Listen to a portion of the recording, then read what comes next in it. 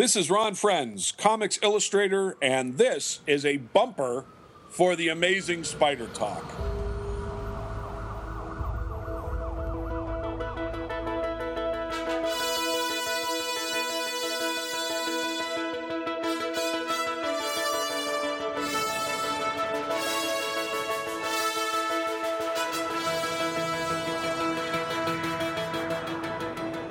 Hello and welcome to the Amazing Spider Talk. My name is Dan Gavazden and I'm the editor of SuperiorSpiderTalk.com.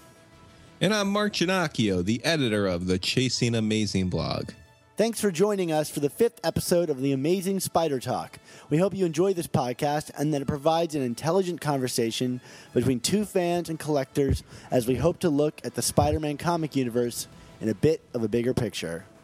Yes, and for this episode, we will be discussing Amazing Spider-Man number 5 by Dan Slott and Humberto Ramos. Talking about some fan mail and prizes, covering all the Spider news, including a really heavy-duty November for our wallets, and reviewing Superior Spider-Man number 32 by Dan Slott, Christos Gage, and Giuseppe Camicoli. Did I just say Superior Spider-Man, Dan? I think you did, Mark. Oh, boy. If you hear this sound, please check out your iOS device for a link to an article, video, or image to enhance your listening experience. Mark, we got two big comics to talk about, so let's dive right in to Amazing Spider-Man number 5.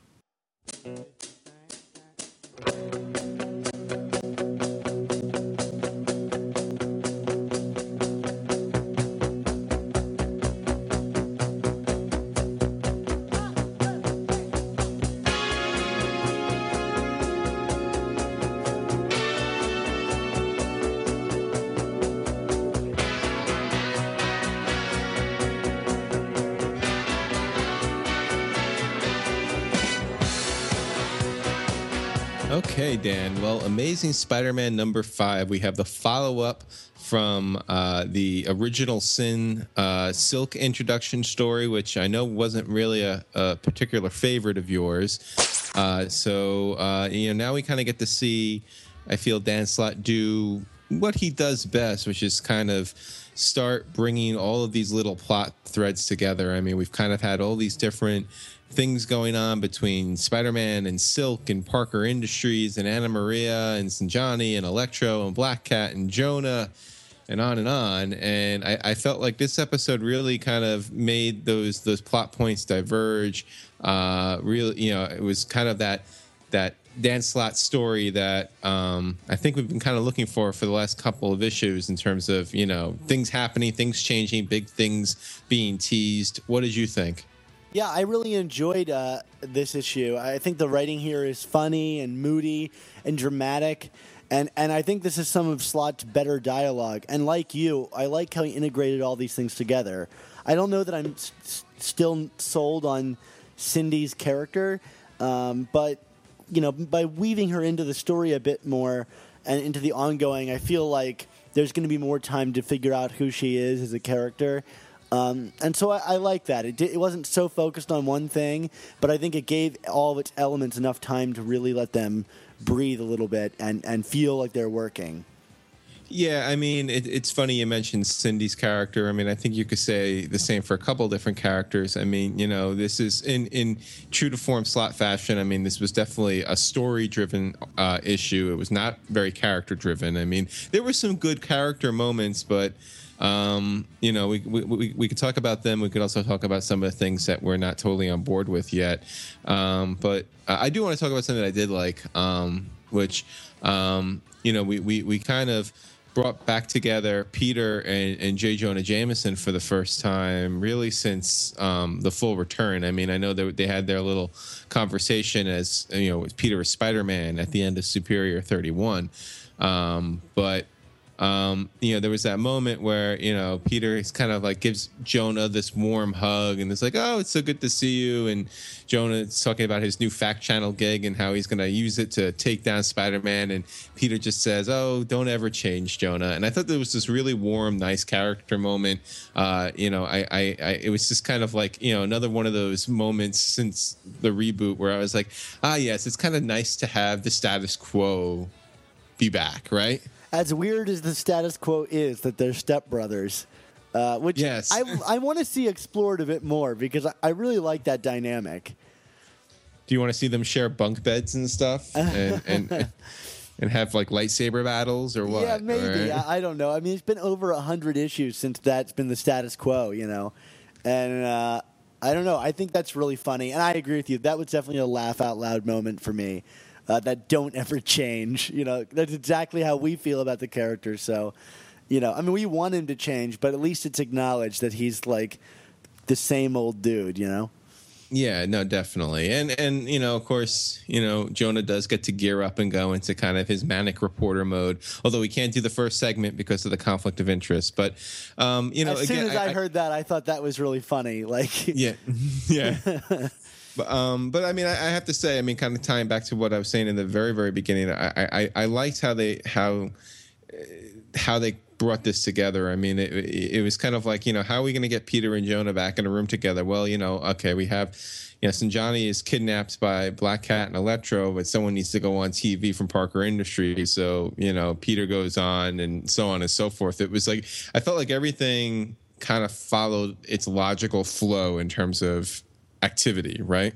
yeah, I mean, other than the characterizations, for me, this book. Like, it's the little details that push the scripting ahead a little bit more. Like, you know, the idea of, like, Sajani being kidnapped and being held in, like, a high-end, like, house, you know, like a mansion or something. Like, that was a little, like, bit of info that I was like, oh, that's actually really clever. You know, if Black Cat were to kidnap someone, like, she would probably take them to somewhere of, you know, of a fine elegance or whatever, and little things like that, and the Jonah hug and things like that really pushed this issue ahead for me, in terms of, like, I guess the delicacy that was done with the little moments.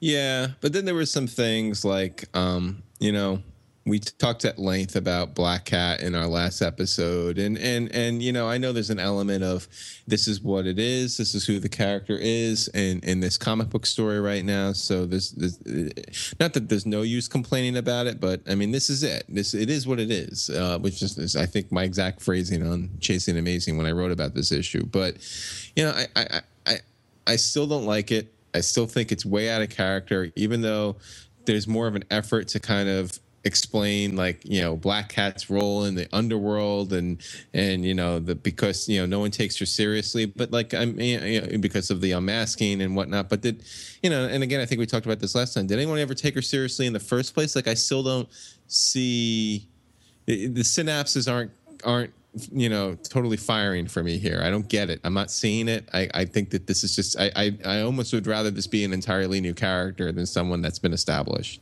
Yeah, I agree with you. And thinking about this more, it almost feels like the second half of a story where we never got the first half. You know, like the build up to, you know, normally you'd have the rise and then the fall. So we'd see her gaining credibility amongst people and then see what happens when she doesn't have credibility. And I guess in Slott's world, that was established in the past, you know, X number of Spider-Man issues across all the different titles. And to us, that just wasn't there. So, yeah, it's definitely not, like, completely calmed in this issue, our fears and worries about the character. But I did like all the scenes, you know, with her. I mean, if we're to accept that this is the new interpretation of the character, I thought it was written well. But you have to get past that initial hurdle of believing that this is the Black Cat.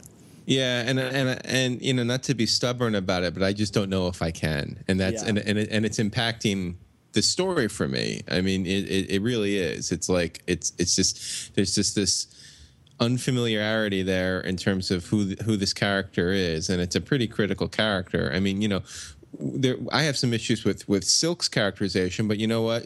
She's, you know, we're working from, you know, a blank slate there, so there's I feel like there's a little more wiggle room and suspension of disbelief on some things. But with Black Cat, I mean, you know, we have, you know, 35 plus years of continuity here to hang our hat on. And yeah, I mean, you know, that's great that we're at least being consistent within, you know, the construct of this universe. But, you know, if you're a fan of the character, and I you know, I like the character, I have liked the character for a while, you know, it might be hard to get by. And it's kind of like, you know, and not to go totally tangential, Dan, but I also do wonder, it's kind of, I had this epiphany when I was reading this the other day. I was like, wow, this first arc is 6 issues. Like, like when does Dan Slott do a 6-issue arc? Yeah, never. I mean, outside of his, Ends of the Earth and Goblin Nation, and he did, I think New Ways to Die was at least 5 or 6 issues. He doesn't really do this all that much. So, I mean, it's like, and especially when there's a character or two that you just can't connect to, or you're having frustrations with as a reader, it's kind of making this arc feel a little overlong. I mean, we're obviously setting up the finale, but it's just something I wanted to throw out there. It's just like, it's kind of contributing to this, like, kind of feeling of tedium I'm getting while reading this, even when things are happening, Yeah, I feel you. I mean, I think I expressed last episode that, why not wrap this story up before introducing Silk, I mean, I don't know that I'm, like, glad that they did or didn't, because I think she's handled here, pretty well and how she fits into the story. But, yeah, you're right. This is a really long story. And, piggybacking on what you're saying about consistency of characters, if there's one thing that brings us back to comics, like, the reason I pick up Spider-Man is because I'm hoping for consistency in character. Otherwise, I would go and read other, comics that maybe I care about, or could care about the writing a bit more. I mean, this is, it's not my favorite written comic, Spider-Man, especially going through all of the eras of the comic. There are some real, like, low points, But, one of the things that I hope for when I pick up these is that I see the same faces and feel like they're consistent.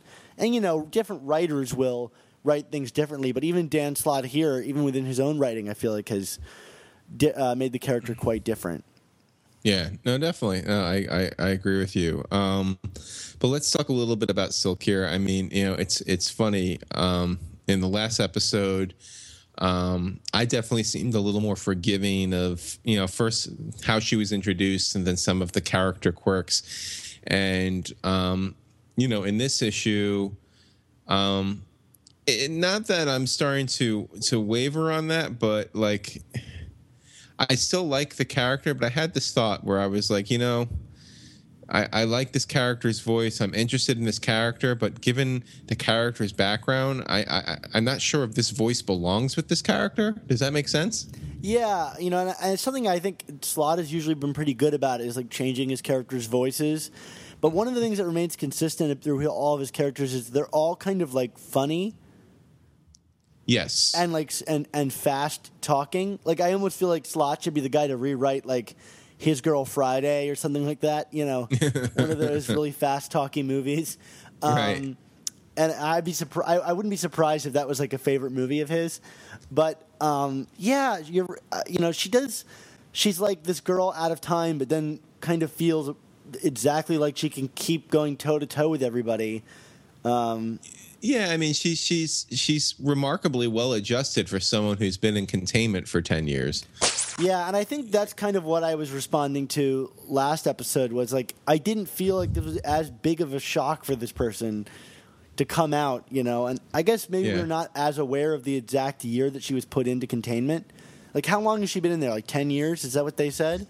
Well, I mean, the spider bite they've established is 11 years ago, right? Wasn't that so? I mean, you have to imagine that she was scooped up fairly quickly, because otherwise, then why wouldn't have Spider-Man or Peter have known that there was someone else out there with powers in New York City? You know what I mean? Like, I don't know. That's just my read on it is just that.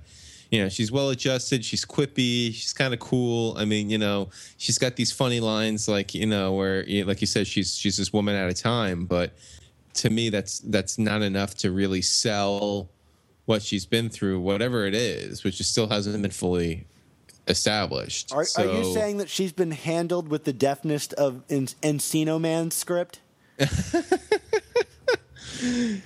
Oh, I never would have thought that Encino Man would be used as an analogy on Amazing Spider Talk, but or any Brendan Fraser. The classic Encino Man. any Brendan Fraser movie outside of maybe The Mummy, but even then, I don't know why we would ever talk about The Mummy. Well, now we have. So Brendan Fraser, welcome to Amazing Spider Talk. Yeah, no, but to address your question, no, I agree with you. I mean, it's just there's just not there's no nuance to who this character is yet, and I think we if this character is going to stick around, which I mean, you know, looks like she's going to show up in Spider-Woman. I mean, she's going to be a part of Spider-Verse. I'm going to assume that, you know, this big cliffhanger of an ending in Amazing Spider-Man 5 that Silk's prime reason of being in that television studio is to save Spider-Man's butt from Electro and Black Cat.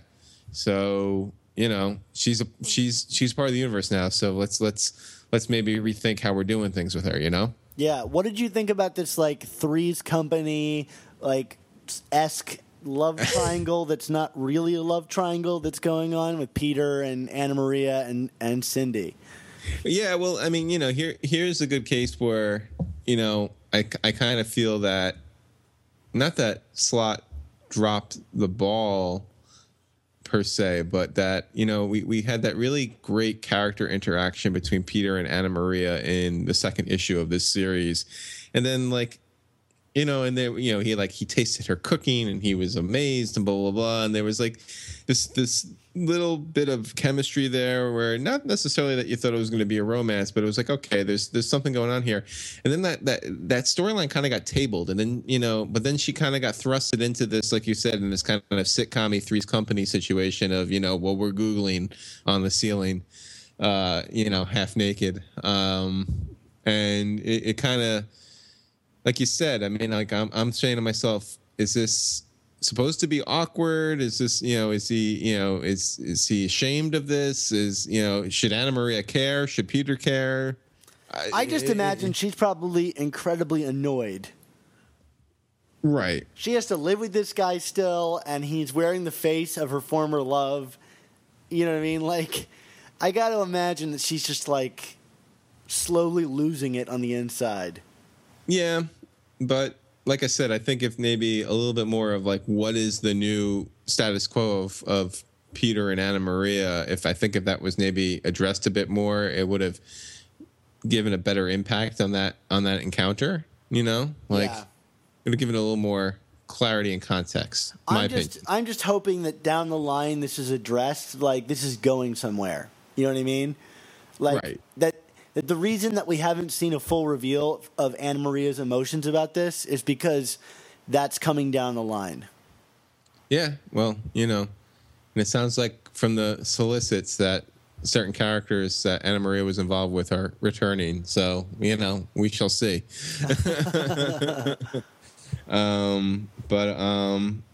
Hey, so something I did want to talk about from a positive standpoint is, you know, in the midst of, you know, Black Cat's poor characterization, I do like that we're getting this reestablishment of the criminal underworld again. You know, I mean, granted, it's with the likes of like the Eel and characters like that, but you know, the big thing in Superior during, you know, Otto's time was, you know, he kind of wiped out all the gangs for the most part. You know, killed, you know, assumedly killed the Kingpin, although we know that's not true. And things of that nature, but you know, like it's like, you know, the Magia, the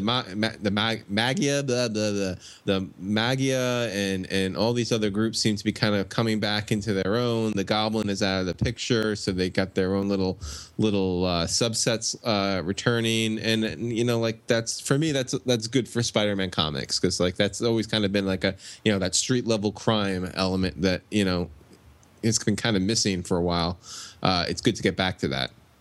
Yeah, those are my favorite Spider-Man stories, when he's dealing with the underworld. There's just something about it. Like, I feel like there's like a dent that can be made.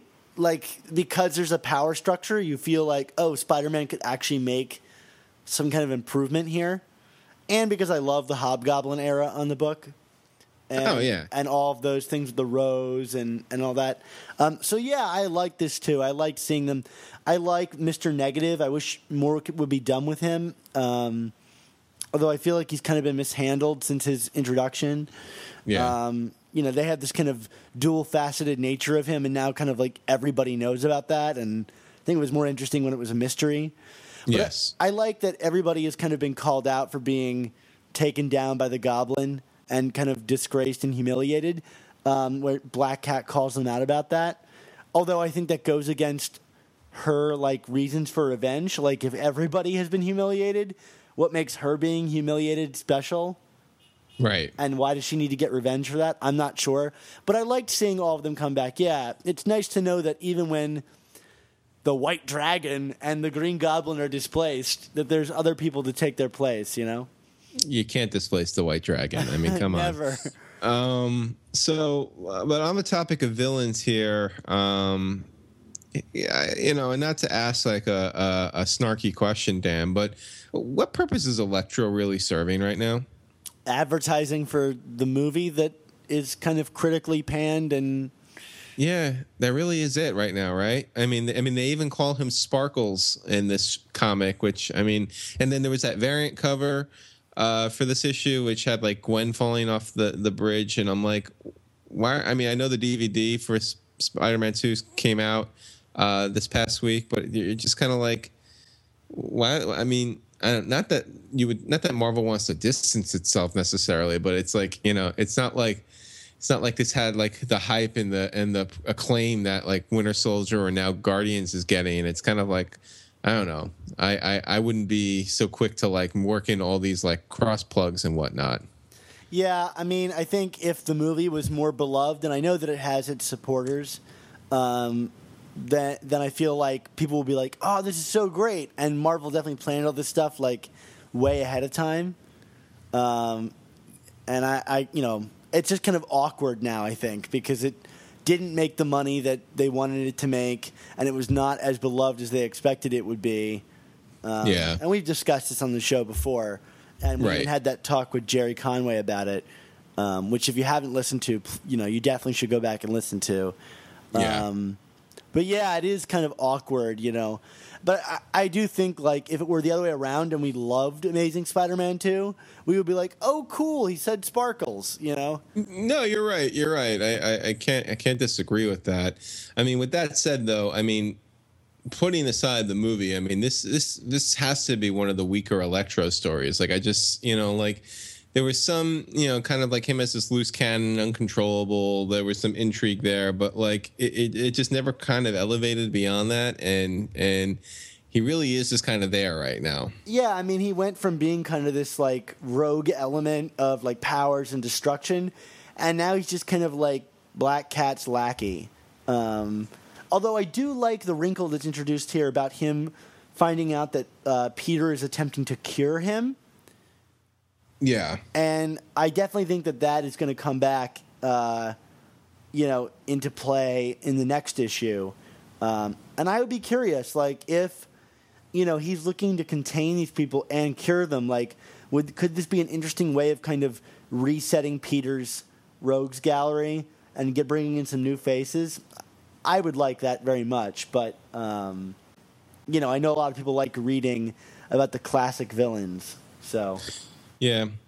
What did you think about how Ramos visually depicted that battle scene with Spider-Man, Electro, Black Cat at the studio? I thought it was great. Just the way everybody was like throwing themselves around, you got a good sense of space. And he really, in the first time that he had Electro in issue 2, he kind of just filled the frame up with all those electric bolts and stuff. But here I felt like it wasn't just filling the frame. He used the electricity to kind of like guide your eye through the action and, increase the, power of this character. I thought it was really dynamic. How did you feel about it?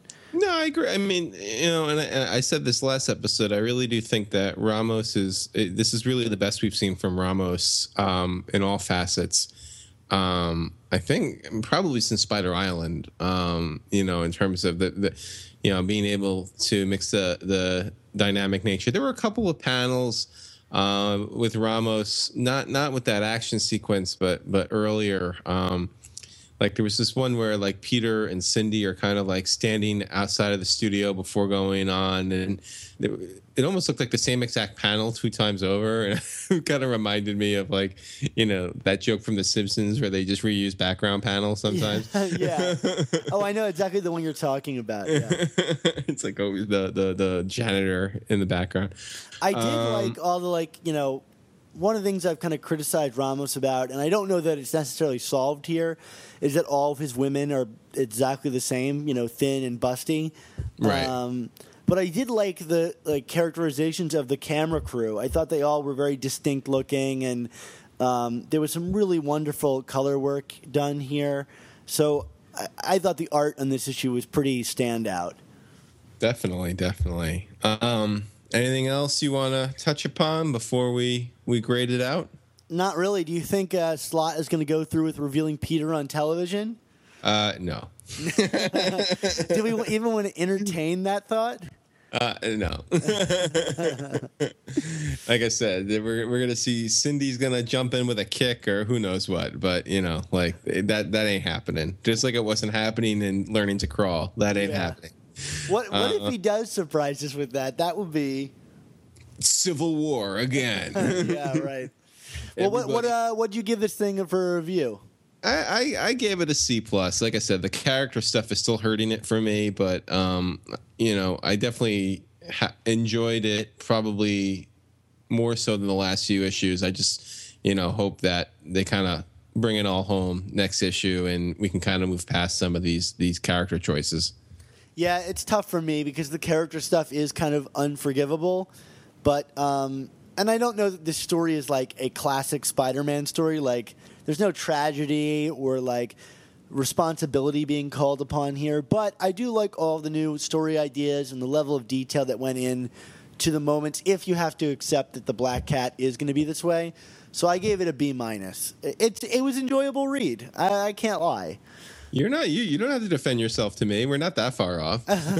Well, I feel like, you know, it's tough because we're being made to buy one of our favorite characters being kind of butchered here, but what are you going to do? You can't hold every book moving forward. Like, if 20 issues from now Black Cat is still like this, we can call it out, but we can't be like, this issue sucks for that. Fair enough. Yeah. All right, well, let's move into some comments and emails.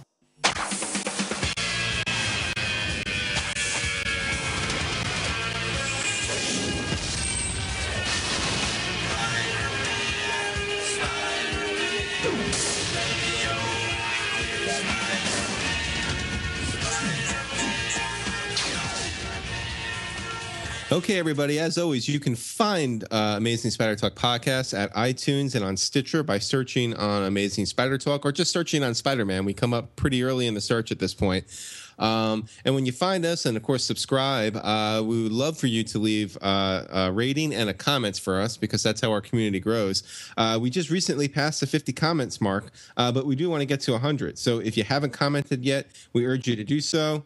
Also, you can email us your comments, your questions, your praise, your boos, your hisses at amazingspidertalk@gmail.com. Yeah, we don't have any new written comments this time. Perhaps it was too short between episodes, but we know you guys are out there, and we want to hear from you guys. And again, like Mark said, we've got past the 50 comments mark. If we can get up to 100, that would be amazing, and it would bring a lot more great things to the show. And again, don't forget to email us because we don't have any emails either. So this is a first for us, Mark.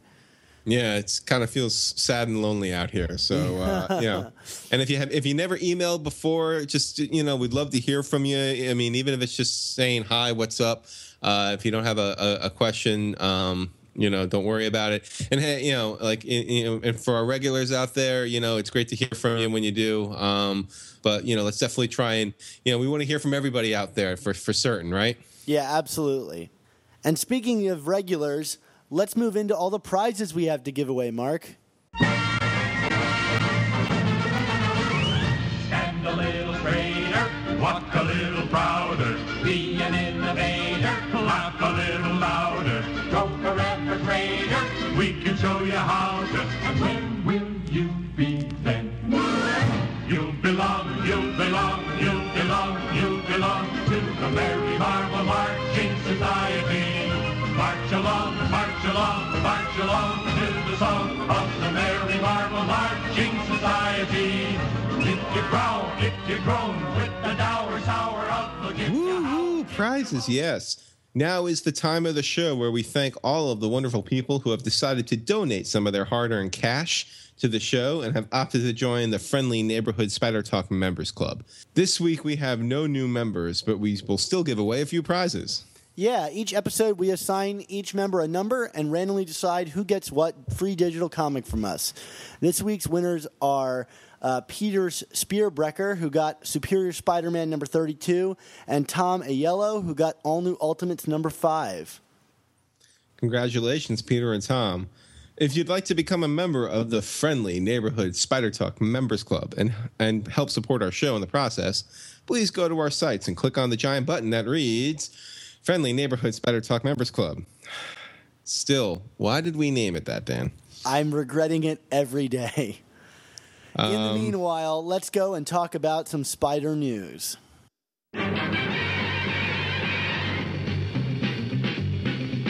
Spider-Man does whatever a spider can.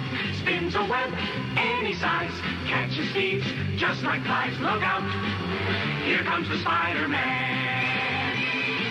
Is he strong? Listen, bud, he's got radio. Okay, Dan. Well, I guess first off, hot off the presses, the November solicitations came out this week, and one of the sad things that we learned, well, New Warriors is being canceled which has Kane in it, although I don't think that's really shocking to many people, but Superior Foes to Spider-Man, I feel like the little engine that could series is finally going to be coming to an end in November. Nick Spencer, the writer, has already said, no tears for us, this was a hell of a run. I agree, but still, I'm going to be sad to not have that comic book in my sub box every month, right? Yeah, I actually tweeted at them and was like, thanks for writing it. When I say this, I think I'm being honest. I think it's one of the best runs in comics, that I've ever read. Like, every issue was so enjoyable.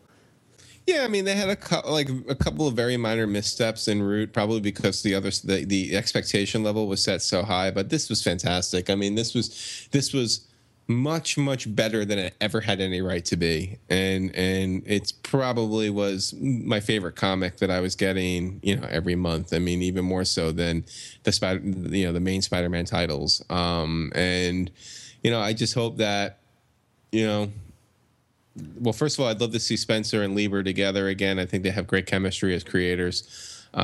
So maybe Marvel can find, it sounds like Matt Fraction's leaving Hawkeye and Hawkeye's getting canceled. Maybe they can do something like with Hawkeye. I don't know. I mean, it's probably too similar to do it, but we'd love to see them team up again. And I kind of want to, I'm gonna miss Boomerang, I think, the most. I need Boomerang in my life. So maybe we can get maybe post Spider-Verse we can get a nice Spideyverse Boomerang story. It would be awesome. I would love to see that. And if you guys haven't read this book, which it seems like most people are not reading this, I don't care if you're interested or not. If you like comics and you like comedy, go pick up the trade when it comes out. Support this book in any way you can and send a message to Marvel that we want more quality stuff like this. Definitely. It definitely has kind of an indie vibe to it. It's kind of the big trend in comics right now, in terms of the comics that at least are critically successful. So there's that. Now, kind of more on the mainstream level, we also got more tie-ins for Spider-Verse that are coming out in November, including the first issue of Spider-Woman, which we talked about in our last episode. And it looks like there's going to be this Spider-Verse 2-part mini or one shot. It's just so much, Dan. There's so many damn comics with Spider-Man's name on it coming out in October, November, and I'm assuming December. Yeah, I feel like we're going to go broke. Yeah, and then then we can kind of been neglecting to talk about this because it's been Spider-Verse, but Marvel's also launching its Axis event in the fall, and with that we're gonna this is kind of an assemblage of different supervillains from around like the Red Skull and whatnot, but it's going to involve Carnage and Hobgoblin. And the Hobgoblin mini is going to be written by your friend of the show, Kevin Shinnick. I'm so excited for it. I mean, the covers are already hysterical. Yeah, and this is the Roderick Kingsley Hobgoblin, unless he's got 10 more body doubles that are going to show up in this mini. But it's like in the midst of all this stuff going on with all these alternative Spider-Mans and whatnot, we're going to have Carnage and Hobgoblin minis again. So,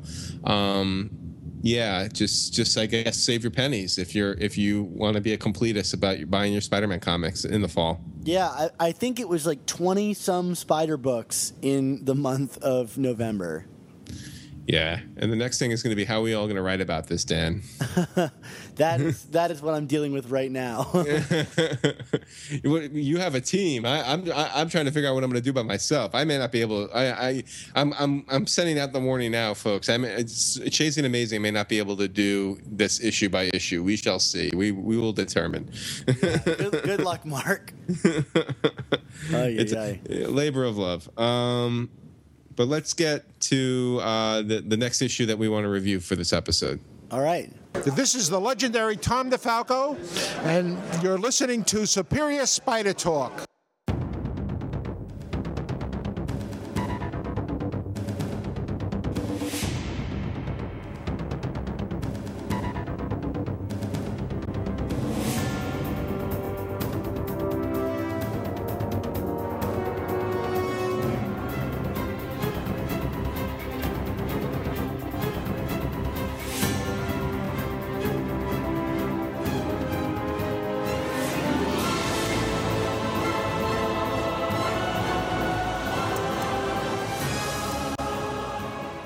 Thanks for joining us for the 36th episode of Superior Spider Talk. We hope you enjoy this podcast. Wait, and that Dan, what are you doing? It's not Superior Spider Talk. We're amazing. This is all wrong. Mark, I guess I was pining for a better time.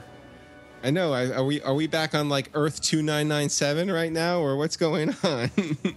Well, I just Mark, I miss our Superior bumpers, and I miss being superior. It's my site, and now it's not the podcast. Well, fortunately, the merry people at Marvel have given us a brief return to the Superior era with Superior Spider-Man number 32, and then next month Superior Spider-Man number 33. So why don't we talk about 32 to kind of hold you over before you start crying into the microphone some more? Hallelujah, Mark. Hallelujah. Yes, Superior Spider-Man number 32. Superior Spider-Man, it's kind of like that old friend from college that you thought had like moved to Europe and was never going to come back. All of a sudden shows up on your front door and wants to sleep on your couch for 2 months. Fortunately, he still is your friend. So you're kind of cool to see him. And then once you start like hearing him talk, you're like, oh yeah, I remember this guy. And that's kind of like my reaction to 32. It was kind of like, all right, so for in case you didn't know, this takes place actually during that period in Superior Spider-Man number 19 where Spider-Rock like disappears into the time machine for what seems like a split second, but ended up being, what was it, like 8 hours or something, Dan? Yeah, I think that's what they said. So just to give you context of where this is, they have not resurrected Otto Octavius yet, as far as we know. So this is a story that's actually taking place backwards in time. But this is kind of the prologue to Spider-Verse, which I think is going to raise some questions in and of itself. But in terms of the story itself and the narrative, Slott wrote the plot, but Gage did the actual scripting of the dialogue. But it definitely had that old familiar feel. It's our good old egotistical Otto Octavius as Spider-Man is back. Boy, Mark, I am glad that the Goblin Nation arc was not the last taste I had of Superior Spider-Man. Because reading this, I was like, oh yeah, I really enjoyed that character when he was in his prime, Yeah, we enjoyed him more than we probably should have. But that was the thing; it was a well-written character, and everyone was having fun and was in their comfort zone. And I definitely felt that we were back on that. Yeah, and there's just so many wonderful lines in here where he's like, in the future and he still feels superior to their technology, like things like that. I was like, oh yeah, I remember this jerk. He's my jerk. Yeah, exactly. He might be a jerk, but he's our jerk. That is probably the slogan of Spider Rocks fans. And yeah, it was a lot of fun. I mean, I think this is the perfect kind of story to tell from Otto's vantage. I mean, this multiverse spanning storyline. Again, I still had a couple things I wanted to point out about the multiverse, but they said it in 2099. Now I have to say, I'm being totally nitpicky here, I realize, but there was like I felt there was like a little bit of kind of like continuity show-offing going on here from Slott and Gage for some of the 2099 stuff. Like they were kind of just doing like all these like quick rapid fire references to Peter David's original 2099 run, like with like Venture and what do you call it? Stark, Fujiwa,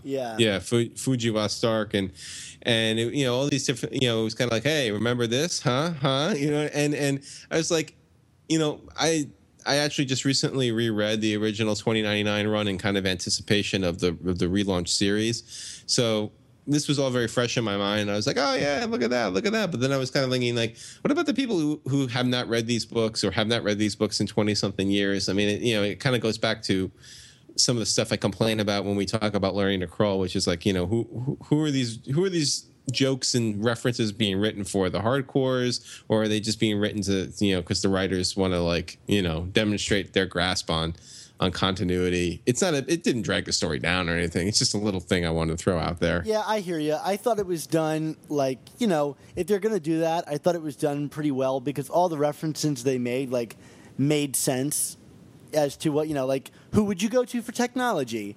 And then if you were to steal from them, who would they call in to enforce the place? Like, it made sense to me. But yeah, I hear what you're saying, Mark.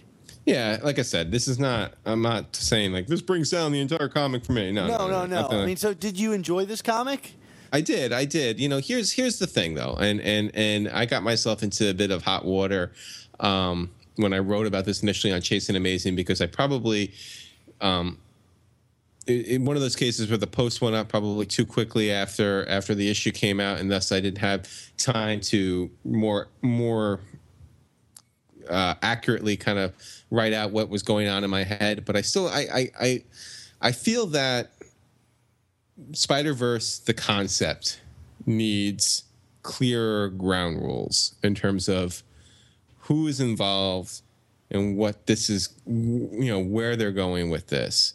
And just saying every Spider-Man ever, I don't think are ground rules, because I still feel, because the thing is, it's not every Spider-Man ever. There are new characters, that new versions of Spider-Man that are being brought into this universe, and then there are versions that for legal reasons, like the Sony verse, they can't use.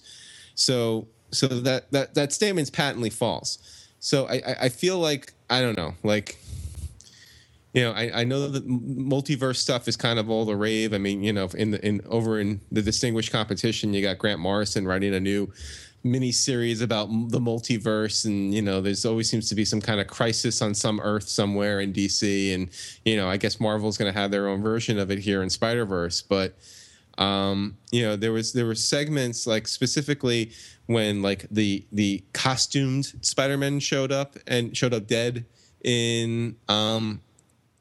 in this comic, where it was like, okay, the Civil War era Spider-Man and the Iron Spider armor.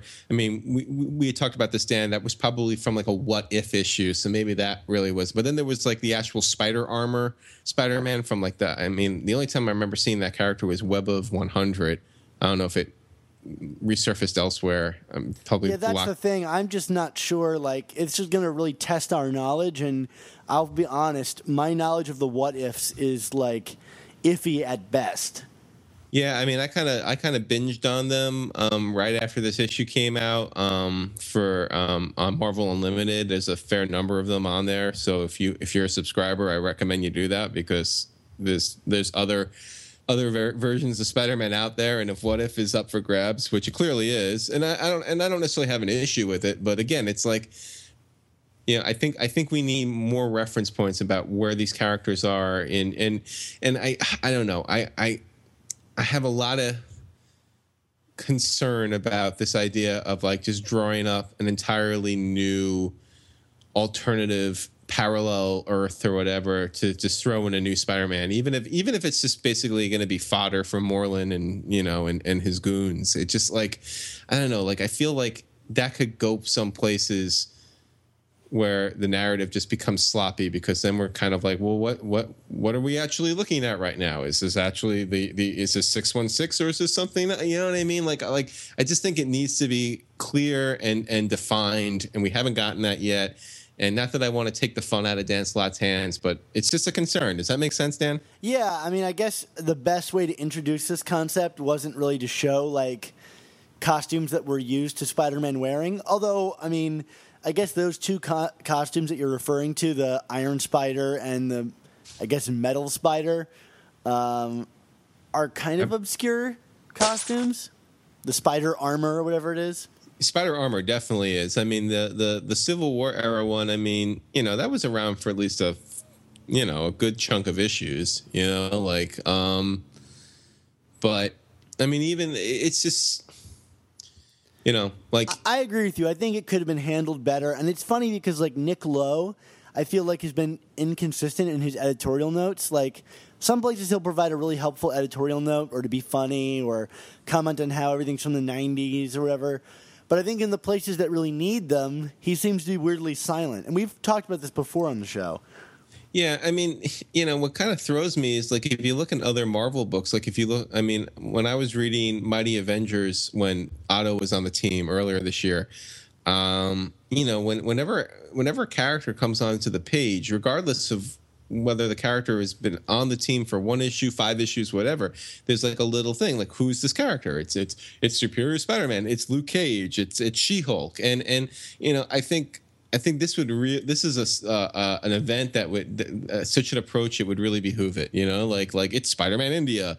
It's the what if Fantastic Four Spider-Man. I mean, and when I wrote that, somebody said to me, well, then the page is just going to be filled with notes. And I'm like, well, then, then practice some restraint in how you're unveiling these guys. You know what I mean? Like if other books can do it, Spider-Man can do it, Yeah, and you typically think those introduction things are kind of annoying, but sometimes when I'm picking up a new book, it would be nice to see. Although I will say, to counter you, I agree with you, but I also kind of just got it when I was reading it. I was like, okay, this is another universe, and this is another universe. And at some point, they kind of I like when they just trust in me to get it. But again, I agree, it wasn't the best examples to start explaining your story with. Yeah, and also let me clarify. Like, I'm not quibbling over like Spider-Man Noir or Spider-Man India or even the What If Spider-Mans. The ones that are clearly outlined. Like the Spider-Man with the 5 on his chest. I knew that was the What If Spider-Man joined the Fantastic Four, and I had to read up after the fact about the Spider-Man Wolverine one. But I mean, like I was kind of able to figure that out. Like, okay, these are from alternate Marvel Earths or whatever you want to call it. I mean, maybe this is just my own density about the whole multiverse concepts, which, again, it's to me, the whole multiverse is one of the huge distinctions between Marvel and DC. And even though Marvel has Ultimate and these what ifs, there's not that reliance on parallel worlds that drives the narrative the way it is in DC. And, that's why I've always been a Marvel guy, because I feel it's easier for the common fan to pick it up and digest it. Yeah, I completely agree. And again, it's something I guess we should keep our eyes on as we get into this story, like how this is being handled and if there are any rules. Because, again, it could get wildly out of control and have no stakes because we don't know what's considered counting, or I'd hate for someone to be killed off and then only for a minute later it to be like, oh, but that character exists in another universe, so they're back to life again. You know what I'm saying?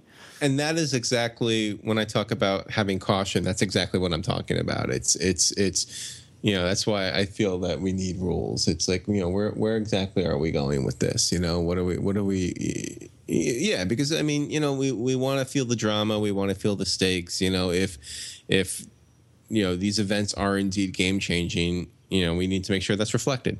And this isn't the first time that we've seen this and seen it handled weirdly. I will keep referencing back to the Friendly Neighborhood Spider-Man issues, where the other alternate universe Uncle Ben murders the Spider-Man from 2211 and Right. is still left wandering around the Marvel universe. Gosh, if I had a chance to write one comic, it might just be like one checking in on that Uncle Ben and where he's been. Just showing him dead in an alley somewhere. Just like somebody shot him a second later and was like, "That wasn't nice of you," or the police took him in.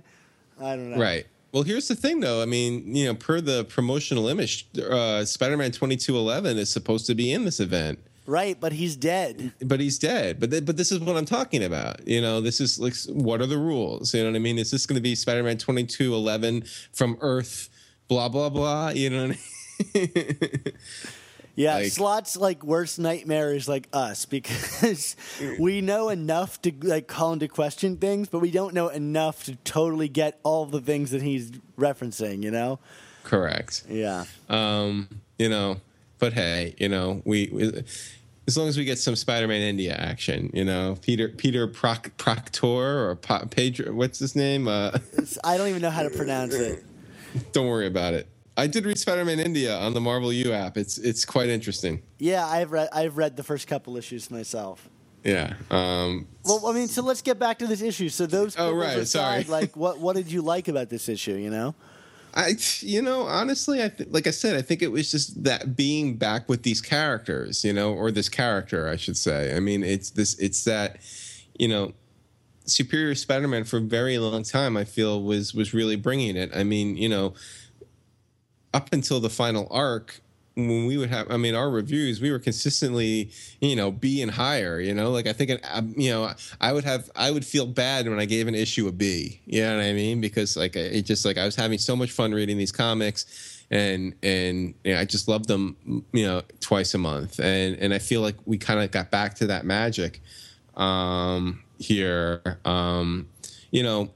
just structurally, I did find the kind of like the B story element to be a little odd. Yeah, what was up with that? Why not just include that into the overall narrative?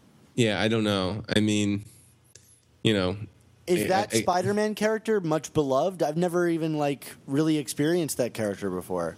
No, I mean, but again, I mean, I checked out the issue after Superior 32, and I guess the reason why they wanted to kind of show the bromance there between Spider-Ock and this What If Spider-Man was because this was the What If Spider-Man who stayed with Wolverine in Japan during that whole Ned Leeds gets killed storyline before he gets revealed as the Hobgoblin, which was a very memorable time for Spider-Man comics. Yeah.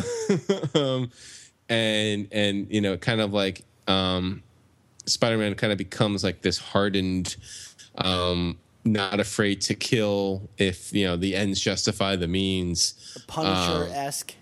Yeah, I mean not a rogue. I mean he wasn't like a vigilante, a true vigilante, but it was. I mean he was essentially what Otto was. This like if I have power and with great power must also come great responsibility, and if I need to use my power to kill to protect the greater good, I'm going to do it. You know what I mean? Like, and not feel bad about it. Yeah. And so I think that was the only reason why they wanted to like give those two characters a moment. Yeah, I mean, so I don't know why it needed to be included as almost like an afterthought or a coda. It should have just been part of the main story. Yeah, and it wasn't even like it was like that different from the rest of the story. So, okay, we agree on that. I thought I really liked this issue, and I really enjoyed the writing for a lot of the characters. And I actually think this is Giuseppe Camuncoli's one of his better issues, or one of his best issues. And he's beginning to do things that like are not characteristic of his artwork. Like the Spider-Man India, I thought really was a lot of fun to read those drawings, and he has him emoting through the mask, kind of like Humberto Ramos likes to do. With the eyes getting smaller and bigger, and I was like, "Wow, this is Giuseppe's really stepping out there." And I thought it was a wonderful issue in terms of his work, which was, I think, the standout. All those backgrounds, all the different universes were really distinct and fun to read. I don't know. Did you like Giuseppe's stuff here?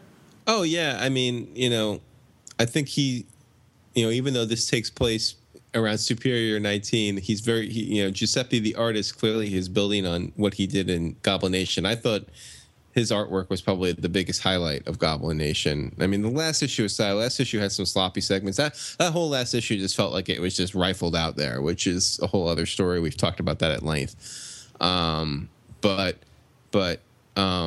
in terms of the issues leading up to that, I mean, they were. I felt like he was just topping himself each time out, and this issue was beautiful. I loved it. I loved Spider-Man going into kind of the multiverse. I mean, these kind of like trippy scenes that he had done to some extent with the Mindscape in Superior earlier, but like kind of, I feel like they were even more intricate and refined this time.